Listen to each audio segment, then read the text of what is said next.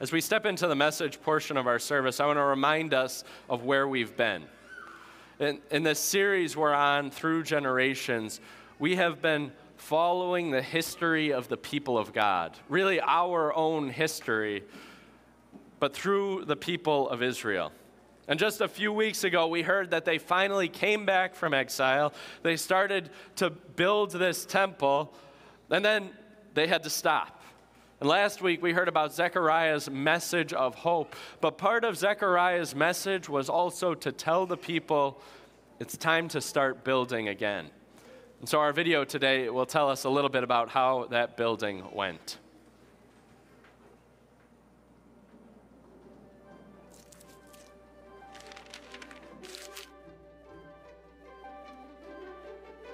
Zerubbabel and the high priest led a group of God's people back to Judah to rebuild the Lord's temple in Jerusalem. First, the priests rebuilt the altar. They gave burnt offerings to God and celebrated.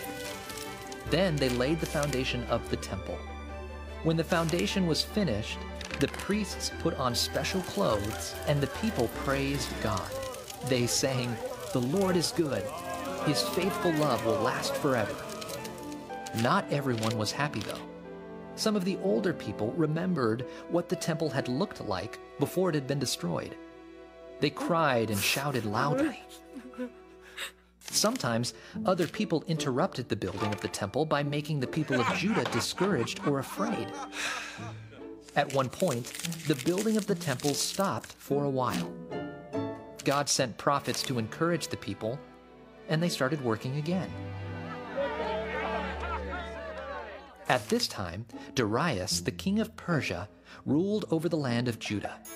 The king was in charge of a lot of land, so he put governors in charge of some of the land. A governor named Tattenai noticed what God's people were doing. Tattenai asked the workers, "Do you have permission to rebuild this temple?" The workers said, "We do." Still, Tattenai sent a report to the king about what God's people were doing. They said King Cyrus gave them permission to rebuild this temple, Tattenai wrote. "Please search the royal records to see if this is true." King Darius's officials searched the royal records for Cyrus's order.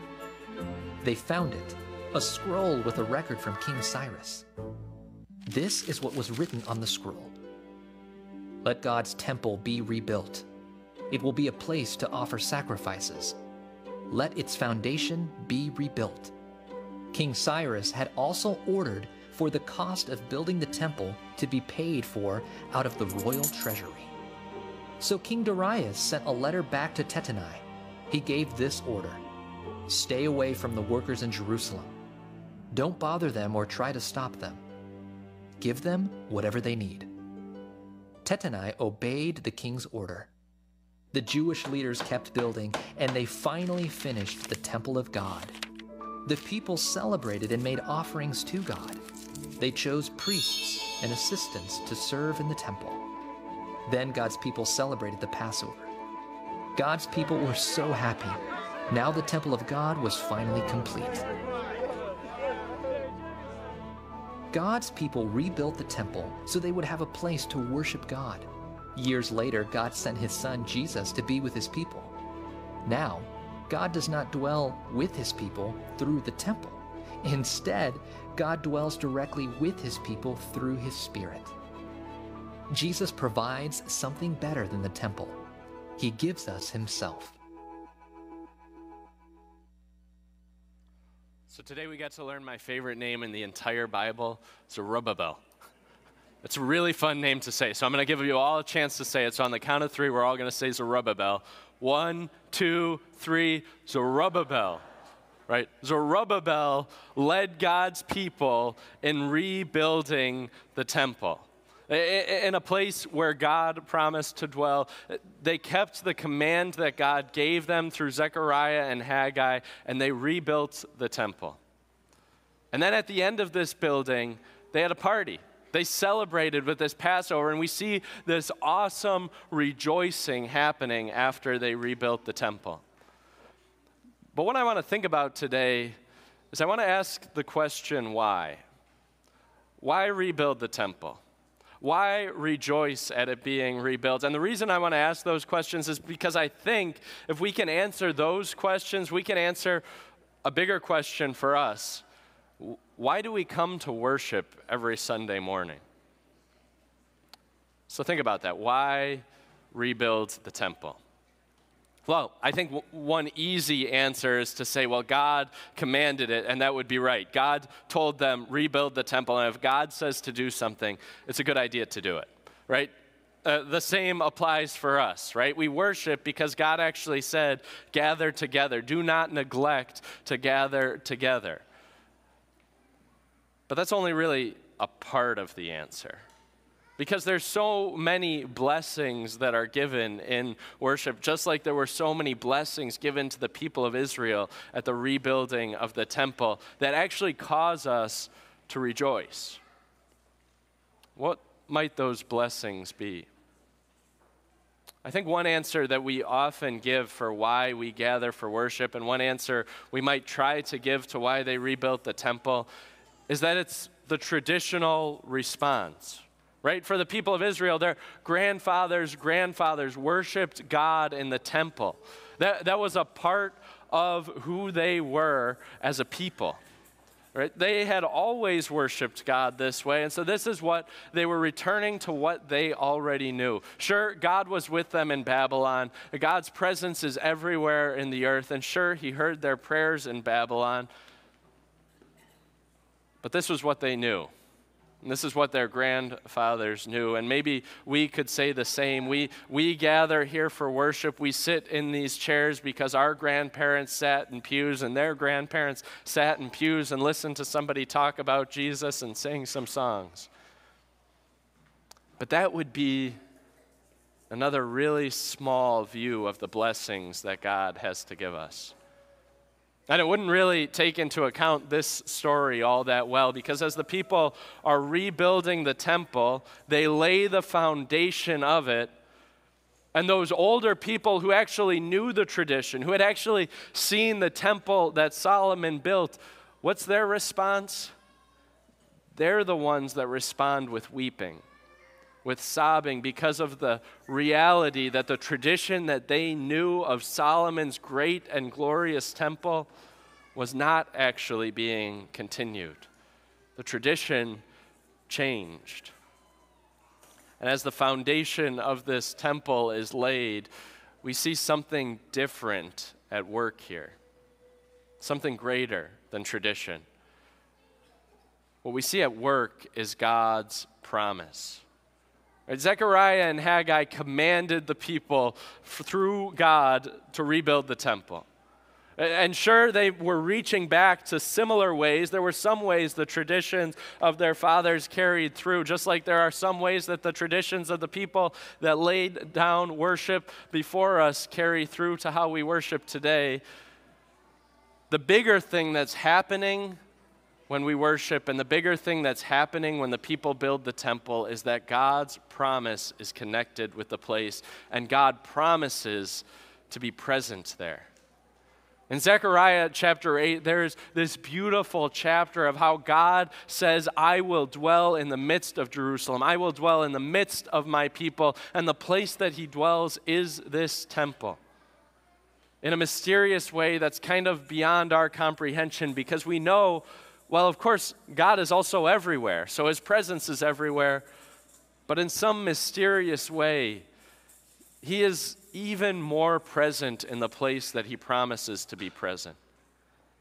Just like when the first temple was instituted, Solomon prayed that prayer, and we saw the cloud of God the cloud of God's presence filled the temple so that it could be felt and seen and heard. And that's why we worship, because God promises to be present. I'm going to ask you a question, and I want to try to get at this by way of analogy and recognize that every time we use an analogy to describe anything God's doing, it's usually going to fall short. But how many of you are sports fans? Okay, you guys have your team. How many of you, keep your hand up if you've ever watched your team play on the television? Okay, a lot of us. Now keep your hand up if you've ever watched your team play in a stadium or an arena before. Okay, plenty of hands stayed up. Well, why would you do that? You go to the stadium and the arena and you just watch the team play there too. So why not just watch the team play from the comfort of your couch where the hot dogs are a lot cheaper? Well, there's something that's kind of hard to put your finger on, right, of the experience of going to the stadium. Right? You can watch the game from home, but when you go to the stadium, you watch the game and you hear the game, and the sights and sounds are different, and they're a little bit more immersive, and you experience the game. There's almost like a football or a baseball taste and smell to that place, and you have all of the fans around you who are cheering for the same things. The experience is a little bit greater than that distant connection.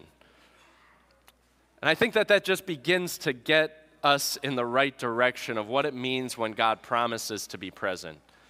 When he promises to be present, the experience is both broader and deeper than when we maybe pray to God on our own, when we go to God on our own. But when he promises to be present, God shows up in mysterious ways that are beyond our comprehension as he gathers us here together. And Jesus says, where 2 or 3 are gathered in my name, I am there with them. And we gather together in the name of Jesus, because it's only Jesus' name that would bring this group of people together in this place. Jesus' promised presence is a little bit greater as we experience the awesome wonder of baptism. And Hadley actually gets to feel his presence through the water on her head as she hears his words of forgiveness over her again. Jesus' promised presence is greater. And when the people of Israel experienced that greater presence, they celebrated. They had a party. And the really cool thing about this is they celebrated the Passover feast. That Passover feast is the same feast that Jesus celebrated with his disciples. Jesus, who is the presence of God in a person, celebrated this same feast. And when he celebrates this feast, right, he gathers with his disciples and he says, this is my body, this is my blood. And there we have the presence of Christ in a way that we cannot even begin to comprehend as he hands over his own body and blood to us. Jesus is present here. And when Jesus is present, forgiveness abounds, brokenness is mended. We worship because we know that Jesus is going to be here in a supernatural way that is beyond our slightest comprehension. And we praise him. We praise him because we have a God who decided to be present with us and promises he will be every single time. Amen? Amen. Let's pray. Heavenly Father, we rejoice that you have sent your Son to be present with us in this place.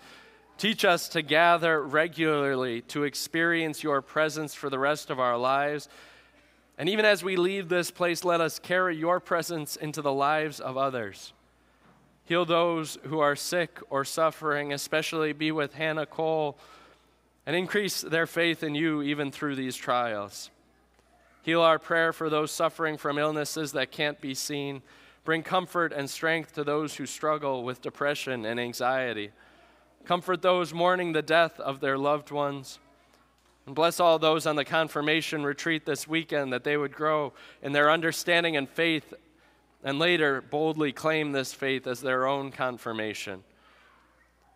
Truth and peace and justice come from you alone, God. Raise up your people to share your love in their communities, that we may live peaceful lives with everyone and proclaim your presence in a place like this. All this we pray in Jesus' name. Amen.